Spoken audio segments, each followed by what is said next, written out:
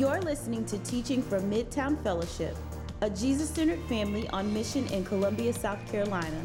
If you're interested in finding out more about us, our family of churches, or how to partner with us, go to midtowncolumbia.com.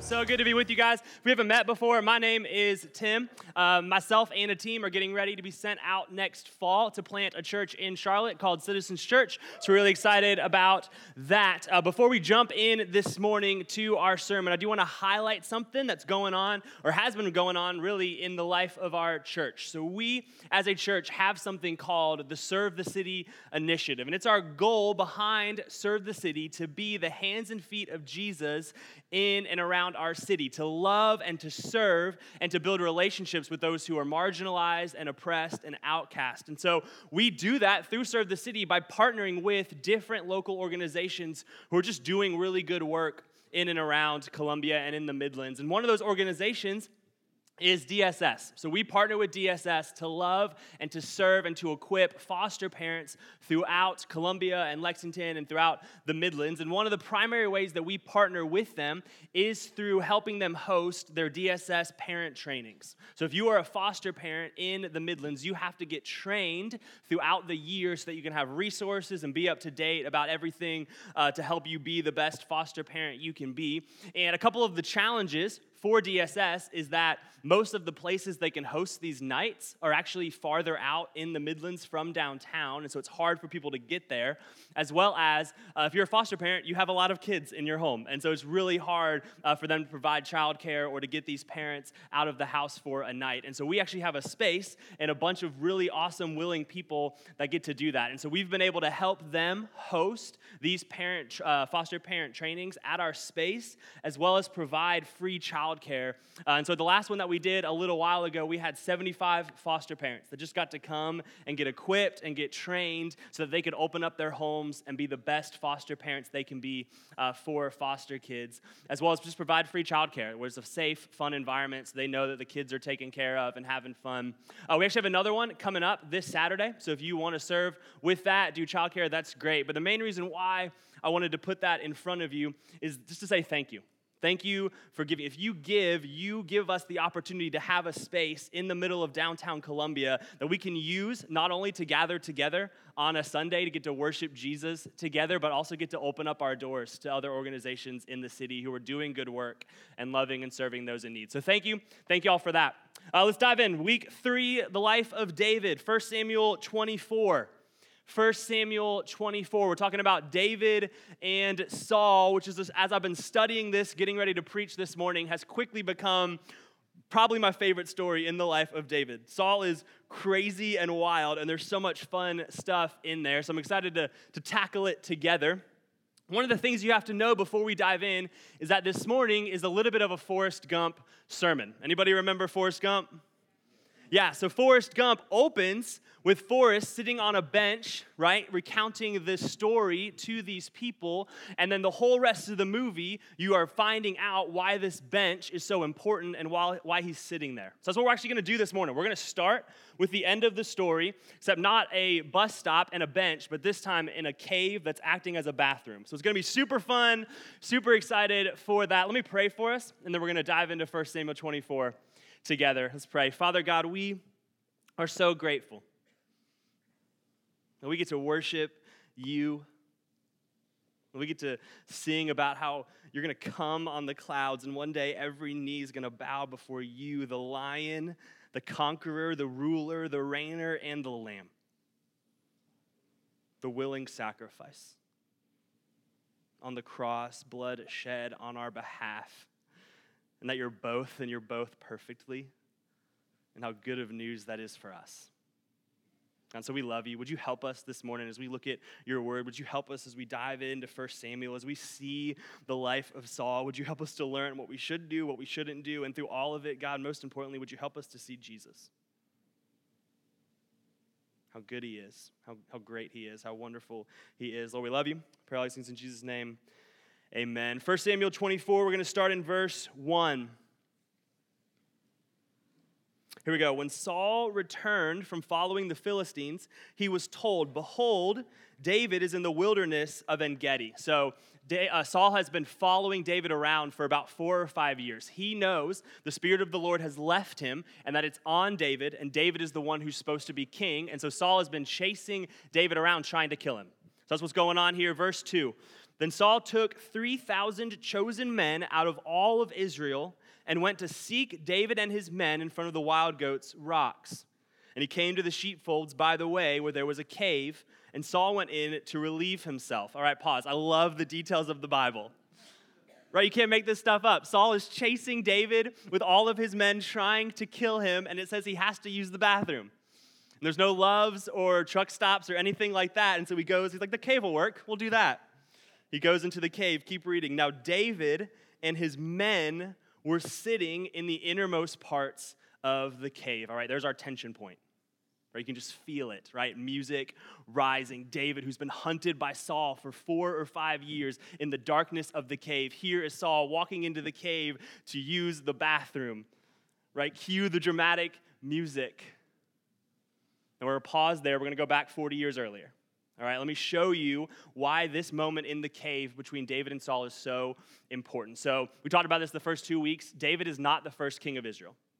Right? David is not the first one that's declared as king. So the people of God, Israelites, go to Samuel and they're like, we want a king. We want to be like the rest of the nation. Samuel's like, that's a bad idea, but fine. God's like, all right, give it to him. So Samuel is hanging out, and Saul is one of the Israelites, and he gets sent on a mission, on an errand for his dad. He's going to retrieve some goats. So he's going on this mission. He comes across Samuel. God's like, hey, Samuel, this is the guy. This is the king. Saul is supposed to be king. And so Samuel says, all right. And Samuel anoints him as king, a private ceremony, a private thing, just like he did to David that we saw earlier. He anoints Saul as the first king of Israel. So Saul comes back home, and his uncle is like, hey, Saul, tell me what happened. How was the journey? Did you find the goats? And Saul tells his uncle everything except for the big detail that he just got anointed as king. It might seem like an inconsequential detail, but what's actually going on is that Saul, from the get-go, is unwilling to trust the plan of God for his life. He's unwilling to admit, hey, God's saying something, God's declaring something, God's commanding something, and he's unwilling to step into it. We see this a lot clearer in chapter 10. 1 Samuel chapter 10, it'll be on the screen, or you can turn there, verse 20. So Samuel has anointed Saul in a private ceremony, and then he's going to do it in public. They're going to have a public coronation. So Samuel brought all the tribes of Israel near, and the tribe of Benjamin was taken by Lot. He brought the tribe of Benjamin near by its clans, and the clan of the Matrites was taken by Lot, and Saul, the son of Kish, was taken by Lot. So Saul's kingship has already been anointed and predetermined. God has already told Samuel, Saul is supposed to be king. But here, Samuel is casting lots, and we don't know if he's doing it to prove it to himself. We don't know if he's doing it to prove it to the Israelites, to prove it to Saul. We don't know why he's doing this, but it's a really cool picture of God's sovereignty, right? That God says, this is the guy. Samuel's like, let's make sure, let's cast some lots, let's roll some dice, let's take a chance. And God's like, no, this is the guy. Check this out. The lot falls with Saul, keep reading, but when they sought him, he could not be found. So they inquired again of the Lord, is there a man still to come? And the Lord said, behold, he has hidden himself among the baggage. So Samuel's like, all right, Israelites, Saul is your king. They're like, great, let's go get him. Let's make him king. Where is he? So they pray, and God's like, he's hiding in the luggage. Right? This is a key example. The first example we get from Saul, he doesn't trust God. He doesn't trust God. He doesn't believe that God knows best. He doesn't think that God has his best in mind. It's not just that Saul is afraid to become king. It's not just that he's nervous. Do I really want to be in charge? He's profoundly unwilling to trust God. And this is a pattern that we're going to see throughout the life of Saul, a constant unwillingness to place his faith and his hope and his trust in God. That's the pattern of Saul's life. He's constantly unwilling to trust God. God declares things, and Saul goes his own way. That's the pattern. God says, do this. Saul says, nope. God says, do this. Circumstances press him. Situations press him. And he goes the other way. I wish I could just show you time and time again. We don't have time for that, so I'm just going to show you two. Two really key examples of how Saul is unwilling to trust God. Example number one, we can call Saul's wrongful sacrifice. Example number one is Saul's wrongful sacrifice. So after his coronation, after he's declared as king, Samuel says, all right, Saul, I got another command for you. Go down to a place called Gilgal and wait there for 7 days. And at the end of the 7 days, Samuel says he's going to come down, they're going to offer sacrifices, and then they're going to go fight against the Philistines. So that's the plan. He goes, go to Gilgal, wait 7 days. I'm going to come down. I'm going to do the sacrifices. We're going to seek the Lord together, and then you can go fight. Now, what you need to know is that Samuel is a prophet. And when a prophet speaks, it's not simply good advice. When a prophet speaks in the Old Testament, they are speaking the very words of God. So when he tells Saul, you need to wait 7 days for me to do the sacrifice, it's not some advisor, hey, think about it. It's not some buddy to buddy. He's saying, hey, no, you need to obey this. You need to listen to this. God has commanded you, wait for me. 1 Samuel 13, verse 8. It says, he waited 7 days, Saul waited 7 days, the time appointed by Samuel, but Samuel did not come to Gilgal, and the people were scattering from him. So Saul said, bring the burnt offering here to me and the peace offerings. And he offered the burnt offering. So God commanded Saul, through his prophet Samuel, to wait. Samuel doesn't show up. After 7 days, Saul starts to get a little bit uneasy. Right? It says the people are scattering from him. He's losing his support. He's losing his following. He's losing his momentum. As we're going to see in a second, he's worried that as the people leave him, the Philistines will say, hey, Saul's by himself. He doesn't have a whole lot of men. Let's attack. He's nervous. His circumstances are pressing him, and he has to decide, is he going to trust God? Is he going to trust God? And we know that he doesn't, right? Verse 9, he offers the burnt offering. He takes matters into his own hands. This is the pattern of Saul's life. Verse 10, as soon as he had finished offering the burnt offering, behold, Samuel came, and Saul went out to meet him and greet him. Perfect timing, right? He gets done with the offering. Samuel's like, great, I'm going to roll up now. Sounds good. Verse 11, Samuel said, what have you done? And Saul said, when I saw that the people were scattering from me, and that you did not come within the days appointed, and that the Philistines had mustered at Michmash, I said, now the Philistines will come down against me at Gilgal, and I have not sought the favor of the Lord. So I forced myself and offered the burnt offering. So he's saying, Samuel, you don't understand. You don't understand. I know God said don't do this, but you don't know what I was going through. You don't know what I was experiencing. You don't know how my circumstances were pressing me. You don't know the situation I was in. You don't know the pressure I was under. I know God commanded one thing, but you don't know what I was going through. And so I just had to. I didn't want to. I forced myself to do it. In summary, Saul's excuse is this. He says, I didn't want to disobey God, but my circumstances dictated my disobedience. He says, I didn't want to go against him. I wanted to obey him, but I had to. My circumstances dictated my disobedience. I was forced to. I was pressed in. It's distrust. It's a clear example of Saul's pattern of lack of trust of God. Verse 13, and Samuel said to Saul, you have done foolishly. You have not kept the command of the Lord your God with which he commanded you. For then the Lord would have established your kingdom over Israel forever. So Samuel hints at what Saul's unwillingness to trust God is going to cost him. It's going to cost him the kingdom. That he is no longer going to be king. That, as we saw last week, Jonathan is no longer going to become king. Saul's lack of trust in God cost him. Let me give you one more example. 1 Samuel 15. 1 Samuel 15. Promise we're getting back to the bathroom in the cave. Just give me a minute. Here's what I want you to show. So Samuel comes to Saul again, and he's like, all right, let's try again. Saul, God has given me a command to give to you. And so he tells him, Saul, I need you to go down, and I need you to take on the Amalekites. So what you need to know about this backstory is in Exodus, the people of God, the Israelites, were enslaved in Egypt. And God led them out of that slavery. He led them to freedom. He led them out of their captivity. And they crossed over the sea. And when they were in the wilderness wandering, they were a people without home. They didn't have shelter. They didn't have borders. The city was such an important place of protection for people in that day. And the Israelites didn't have one. They were just wandering through the wilderness. And a lot of nations treated the Israelites well. They would come and they would trade with them and take care of them. But one nation in particular, the Amalekites, did not do that. They saw it as an opportunity. Hey, the Israelites are wandering homeless in the desert. Let's go get them. And so they attack them. And God says through Samuel to Saul here, he says, hey, I remember that. I remember the evil that the Amalekites have done. And so what he tells Saul to do through Samuel is to wipe them all out, to kill all of them, to not leave any of their possessions, none of their cattle, no one alive, to not take any of it, to wipe it all out. Now, I know the idea of God demanding the annihilation of an entire people group might throw you off a little bit, right? It's like, okay, Samuel really commands Saul, you have to wipe out the entire Amalekites, every single one of them. And that should give us pause, right? What's going on here? I don't have time to dive into a whole lot of it, but two things I do want to say. Number one, you had a scripture guide on your seat when you came in that explains a lot of this. Don't read it now. You can read it at the end of the sermon. But it's just going to dive into a lot of what's going on here in this passage, as well as we have a ton of resources on our website, midtowndowntown.com, that you can read up on what's God doing here. Is this wrong? Is this unjust war? All of that kind of stuff. The second thing I want to make sure you see in this command is that God cares deeply about injustice and oppression and taking advantage of and hurting and going against the marginalized and the outcast and the helpless. So that's what's going on here. God cares deeply. Hey, my people, the Israelites, were helpless. They were wandering homeless in the desert, and you attacked them. You took advantage of them.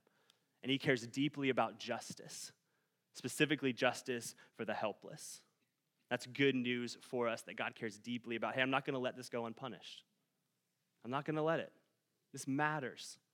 So he sends Samuel to tell Saul, pick it up in 1 Samuel 15, verse 7. It says, and Saul defeated the Amalekites from Havilah as far as Shur, which is east of Egypt. And he took Agag, the king of the Amalekites, alive and devoted to destruction all the people with the edge of the sword. But Saul and the people spared Agag and the best of the sheep and of the oxen and of the fattened calves and the lambs and all that was good, and would not utterly destroy them. All that was despised and worthless they devoted to destruction. So God says, destroy everything. Saul doesn't do it. He only destroys what he doesn't like. Once again, Saul took matters into his own hands. He thought he knew better than God. He says, I know God said destroy it all, but I just don't think so. Like, I'm going to go my own way. I'm going to do what seems right to me. And the story goes, we won't read it, but Samuel shows up, and he's like, all right, Saul, God told you to wipe out everything. Did you do it? And Saul's like, yep. And Samuel's very next question is, well, then why do I hear these sheep bleeding in my ears? Which I think is so funny. Like, I just imagine them having this interaction, and Samuel's like, did you wipe everything out? Did you take care of the sheep? And Saul's like, yep, especially the sheep. And then this little lamb, like, just kind of comes up behind Saul and is like, bah. Samuel's like, no, liar. Come on, dude. It's right there. Saul says, yeah, totally. Samuel's like, no, you didn't. Keep reading. Verse 17. And Samuel said, though you are little in your own eyes, are you not the head of the tribes of Israel? The Lord anointed you king over Israel, and the Lord sent you on a mission and said, go, devote to destruction the sinners, the Amalekites, and fight against them until they are consumed. Why then did you not obey the voice of the Lord? He says, you know what God sent you to do. Why didn't you do it? Keep going. He says, why did you pounce on the spoil and do what was evil in the sight of the Lord? So the sight of the Lord is a theme we see throughout the Old Testament, and it's often put in contrast to the sight of man. So often in the Old Testament, the sight of the Lord is the good thing. It's what God commands. The sight of man is the bad thing. It's what man does instead. These are often put in contrast to one another. And this is actually a big key for what's going on when we don't trust God. When we don't trust God, we are not believing that God's sight is better than our sight. When we don't trust God, we're not believing that God sees more than we see, that God knows more than we know, that God understands more than we understand. And so we think, God surely doesn't see things the way that I see things. He's not here and in it and living in it like I am, so surely I know better. That's a key part of our distrust of God, is that we think we see and know and understand more than God sees, knows, and understands. Keep going, verse 20. And Saul said to Samuel, I have obeyed the voice of the Lord. I have gone on the mission on which the Lord sent me. I have brought Agag, the king of Amalek, and I have devoted the Amalekites to destruction. But the people took of the spoil, sheep and oxen, the best of the things devoted to destruction. Why? To sacrifice to the Lord your God in Gilgal. So Samuel's like, hey, I didn't do it. The people did it. Their fault. He's putting the blame, not realizing he's their leader. He's the one that's supposed to lead them towards God. And then he says, hey, and they took it for a good reason. Like their intentions were good. They were going to sacrifice it, but notice what he says. To who? He says, not to our God, to your God. Samuel, they did this for you. They were going to sacrifice it to your God. Starts pointing fingers. Verse 22, Samuel said, has the Lord as great delight in burnt offerings and sacrifices as in obeying the voice of the Lord? Behold, to obey is better than sacrifice, and to listen than the fat of rams. He says God cares about your faithfulness more than your intentions. He says your intentions are good, but only if they're working themselves out in the way God commands them to be worked out. Right? So he says, you thought, I'm just going to do this. This is my way. He says, no, God commanded you specifically how to live. This is what you were supposed to do. Verse 23, for rebellion is as the sin of divination, and presumption is as iniquity and idolatry. In other words, rebellion and assuming you know better than God are just as worthy of God's justice as witchcraft or worshiping false gods. Let me say that again. Some of y'all need to sit on that. Rebellion and assuming you know better than God are just as worthy of God's justice as witchcraft or worshiping false gods. That's what he says. Rebellion is the same as divination. Keep going. Because you have rejected the word of the Lord, he has also rejected you from being king. So the kingship and kingdom is taken from Saul. He rejected God's commands. Samuel says it's going to cost you something, and it costs him the kingdom. His disobedience, his sin has consequences. All right, let me show you why this matters. I promise we're getting back to the cave. Let me just show you why Saul's distrust of God matters. So the specifics of his life are going to feel a little bit weird to us, right? So it's like, okay, he didn't want to become king. He wanted to offer sacrifices to God, and he didn't want to wipe out an entire people group. Like, I'm not really seeing what the problems are here, Tim. Like, this seems like good things, and so it feels weird, right? Chances are none of us are going to wake up tomorrow and be tempted with, are we going to become king or not, right? Like, that's not our default. But what's going on here is a true reality, a true thing that all of us face when we wake up every single morning, and that's, are we going to go God's way or our way? Are we going to go God's way or our way? That's the whole story of Saul. Time and time again, God comes to Saul and says, do this. And Saul says, nope, I'm doing this. God says, do this. Saul says, nope, I'm doing this. When the circumstances of our lives press us, are they going to lead us towards disobedience or trust? Right, so think about your money. Right, if you get pressed financially, are you going to trust God? Are you going to trust what he says, that to give is better than to receive? Are you going to trust that God says he provides for his people, or are you going to clamp down? Are you going to go your own way? Are you going to, we'll just pull back a little bit. We'll just be a little bit less generous. We just won't care as much about that. Think about your romantic relationships, right? When your circumstances press you, right? Single folks in the room, when you're pressed by the very real, tangible reality of loneliness, are you going to trust God, or are you going to go after people you know you shouldn't go after? Married people in the room, when your spouse isn't living up to the dream you thought they would, are you going to trust God and pursue them and trust the lot he's given you in life, or are you going to run? Are you going to flee? Are you going to go your own way? Parents, kids, right? When your kids squeeze you, when the circumstances squeeze you and they just won't obey, are you going to trust God and step in to being a faithful parent that points them back to the gospel? Or are you going to go your own way? Are you going to clamp down so hard that you squeeze them out? Or are you just going to pull back and go, whatever happens, happens? You can apply this to any area of your life. When circumstances press you, when situations press you, are they going to lead you towards disobedience or towards trust? It's a question for us this morning. The circumstances of Saul's life are unique, but we face all of us face this. All of us face this question. All of us face this reality. What will I do? What will I do when this dilemma is put in front of me? Do I trust God or not? Do I take matters in my own hands? Or do I trust the Lord? This is the dilemma that David's in. So back to the cave. 1 Samuel 24. I told you we'd get there. We're there. 1 Samuel 24, this is David's dilemma. He's hidden in the darkness of the cave, right? Saul has been trying to kill him for 5 years. David has been anointed as king for even more time than that. And remember, he had to go to the pasture, and he was waiting there, and then he was on the run, and he's waiting here. And time again, Saul has thrown javelin after David, trying to wipe him out and kill him. And this is his chance. This is his opportunity. He can take out the king. Saul's in a vulnerable position, literally. David can wipe him out. He can take him out. This is his chance. And look what happens. Verse 4, look at this. And the men of David said to him, here is the day of which the Lord said to you, behold, I will give your enemy into your hand, and you shall do to him as it shall seem good to you. So notice, this is not God saying this to David. This is his community saying it to him. These are the people around him saying, hey, this is your chance, David. This is your chance. Go for it. Take your kingdom. David's pressed with a choice. Am I going to listen to these people that are pushing me away from God's plan, away from God's will, away from God's calling? Or am I going to trust the Lord? Am I going to trust him to establish my kingdom? Am I going to trust him to establish my lot in life? Am I going to trust him with my future? They're saying, David, go for it. I'm sure everything inside of him is saying, David, go for it. End the misery of years that you've been waiting to be king. Take your kingdom. Keep going, verse 4, it says, then David arose and stealthily cut off a corner of Saul's robe. And afterwards, David's heart struck him because he had cut off a corner of Saul's robe. He said to his men, the Lord forbid that I should do this thing to my Lord, the Lord's anointed, to put out my hand against him, seeing he is the Lord's anointed. So David persuaded his men with these words and did not permit them to attack Saul. And Saul rose up and left the cave and went on his way.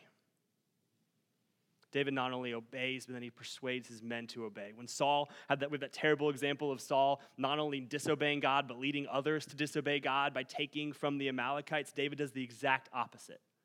He says, no, I'm going to trust God, and his obedience and his trust leads to those around him obeying and trusting. David chooses trust. Verse 8, afterward, David also arose and went out of the cave and called after Saul, my Lord the king.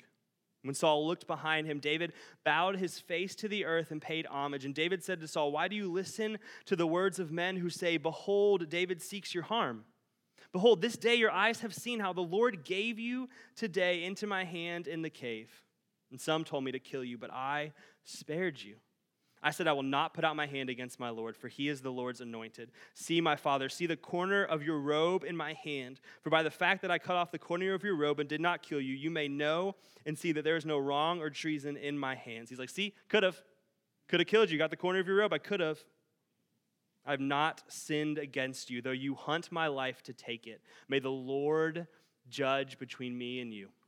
May the Lord avenge me against you, but my hand shall not be against you. So David let Saul know, I was in the cave and I could have killed you. I cut off the corner of your robe. Look, you were in my grasp, but I didn't. And here's why, verse 12, because the Lord is going to avenge me.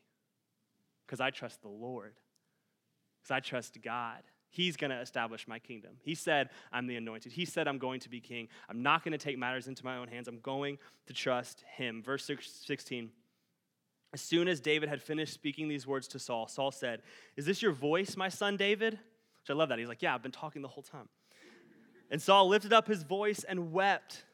He said to David, you are more righteous than I, for you have repaid me good, whereas I have repaid you evil. If you're the type of person who writes in your Bible, feel free to underline verse 17. It's super key. You are more righteous than I, for you have repaid me good, whereas I have repaid you evil. Verse 18, and you have declared this day how you have dealt with me, that you did not kill me when the Lord put me into your hands. For if a man finds his enemy, will he let him go away safe? So may the Lord reward you with good for what you have done to me this day. And now, behold, I know that you shall surely be king, that the kingdom of Israel shall be established in your hands. So the corner of Saul's robe clutched between David's fingers tells him everything he needs to know. All the words of Samuel that we saw earlier in 1 Samuel, right? That the kingdom was going to be taken from Saul, that his kingship was over, that he wouldn't rule and reign, that his children wouldn't rule and reign. It all comes flooding into his head, and he says, surely David is the Lord's anointed, not me. Surely David is the one who's going to be king, not me. And it shows Saul very clearly, that torn robe shows Saul very clearly that David has done what he has failed to do, which is trust God.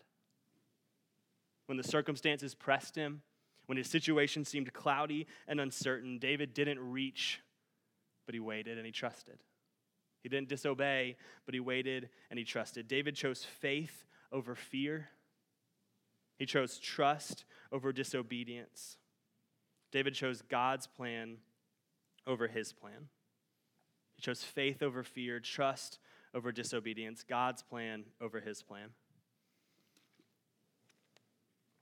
Here's the reality for us this morning as we kind of head to the end. When it comes to this portion of the life of David, you and I and all of us are tempted time and time again every single day to be more like Saul than we are like David. When our circumstances press us, when our situations seem cloudy, when our future seems uncertain, we, time and time again, so much more often than we should, go the way of Saul, and we take matters into our own hands, and we go after what we want rather than trusting what God has commanded. And one of the main ways that I see this show up in my life and in the lives of those around me is through the phrase. It often sounds like, I know God said, ... but. I know God said, ... but. Or I know the Bible says, ... but. This can be anything in your life. Yeah, I know God says, love my neighbor, right? Do good to those around me, even my enemies, but that guy's just the worst, right? I know God said I'm not supposed to date someone who's not a Christian, but I really think that I can change him. And I'm just not sure what would happen to him if I didn't. I know God said, right, I should love my spouse, pursue my spouse, but they just really let themselves go. They just don't reciprocate. They just don't love me. They don't care about me. They don't serve me first. Give you a few more. What's it for you? What's your thing? I know God said, I know the Bible says I'm supposed to walk in community, but my job's just really draining. It's hard to be around people sometimes. I know God said be financially generous, and where your treasure is, there your heart will be also, but I don't really trust what the church does with money. I just got a few payments I got to make. I got to pay myself first. I got to take care of myself first. I know God says, forgive as I've been forgiven, but, they've really hurt me, bad. Right? And they haven't apologized yet, and I got boundaries. And God surely wouldn't want me to be an unhealthy person, right? I'm serious, fill in the blank. Whatever it is for you, fill in the blank. I know God said, but. I know the Bible says, but, as if we can see more than God and know more than God and understand more than God. And listen, I know all of us, every single one of us in this room are pressed by our circumstances and situations and temptations. I know that. I know the reality each and every day when I wake up in the morning to go, am I going to choose the way of Jesus or not? And it's hard.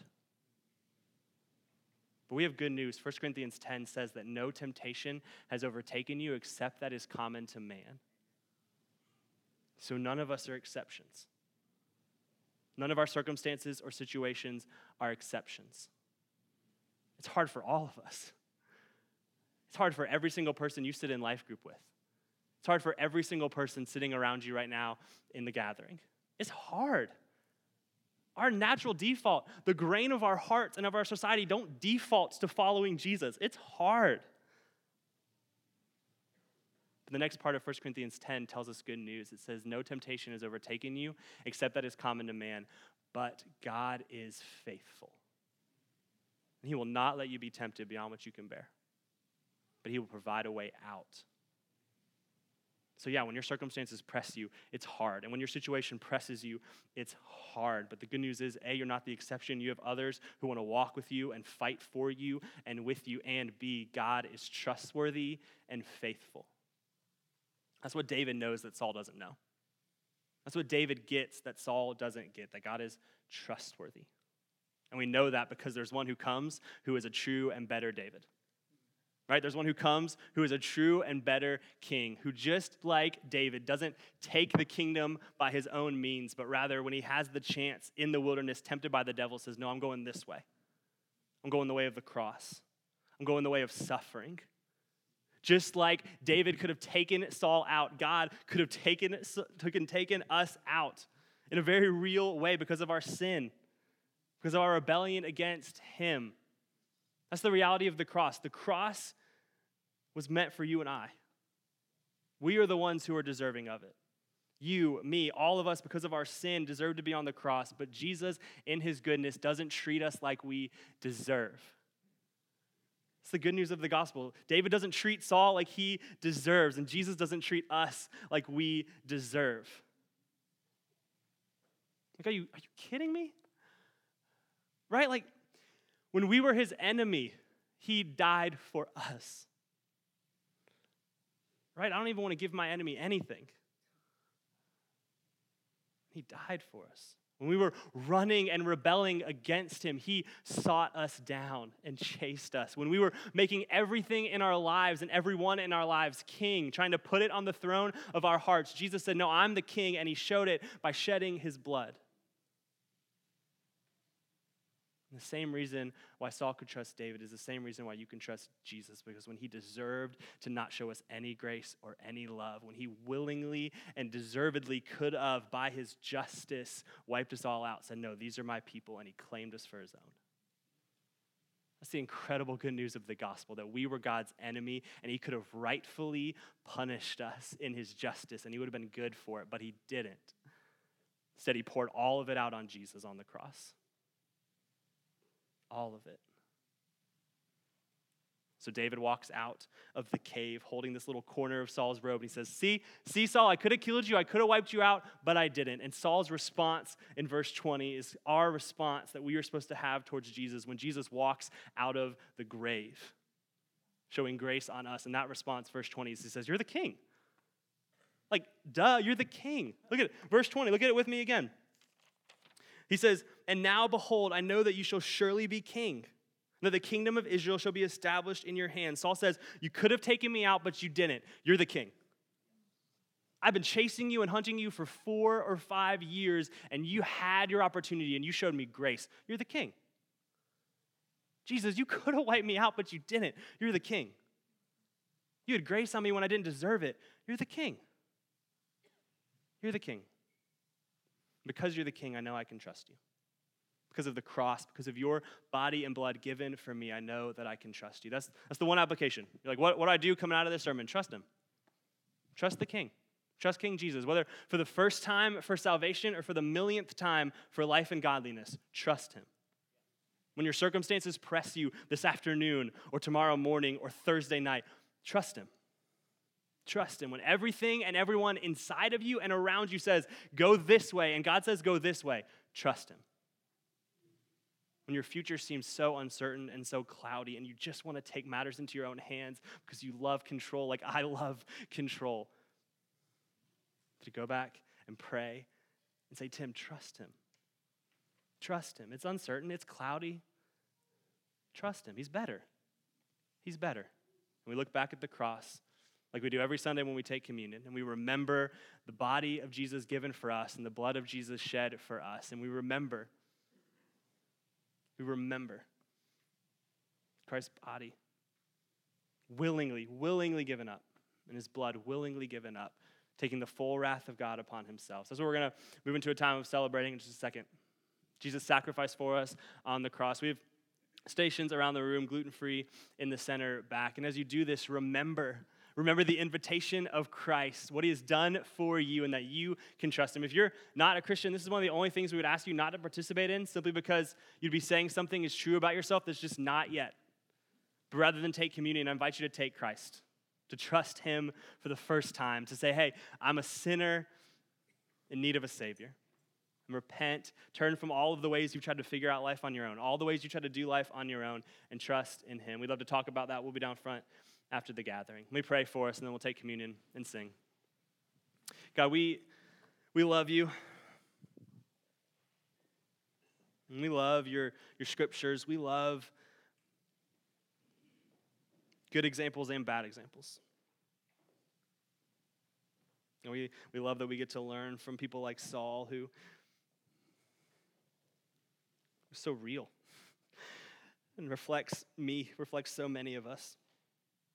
And when our circumstances press us, when our situations press us, when our lives feel uncertain and cloudy and things just get squirrely, God, we just want to clamp down and control and do things our own way rather than trusting you and what you've commanded.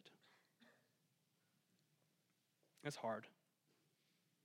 It's hard to trust you. It's hard to follow after you. It's hard to put our lives in your hands. It's hard to put our money in your hands, our relationships in your hands, our sin in your hands, our shame, our guilt in your hands. God, would you invite us to do so, staring straight at Jesus on the cross given for us, not treating us like we deserved. It's the shocking scandal of the gospel that you don't treat sinners like we deserve, but you love us by your grace, by your kindness, by your mercy, God. And so I pray that as we see that, God, would you help us to respond by the power of your Holy Spirit with trust, trusting you that you've done away with our past, that you are working in our present, and you are building a future that gives all glory and honor and praise to you forever. We love you. We need your help. And help us to trust you. Pray all these things in Jesus' name. Amen.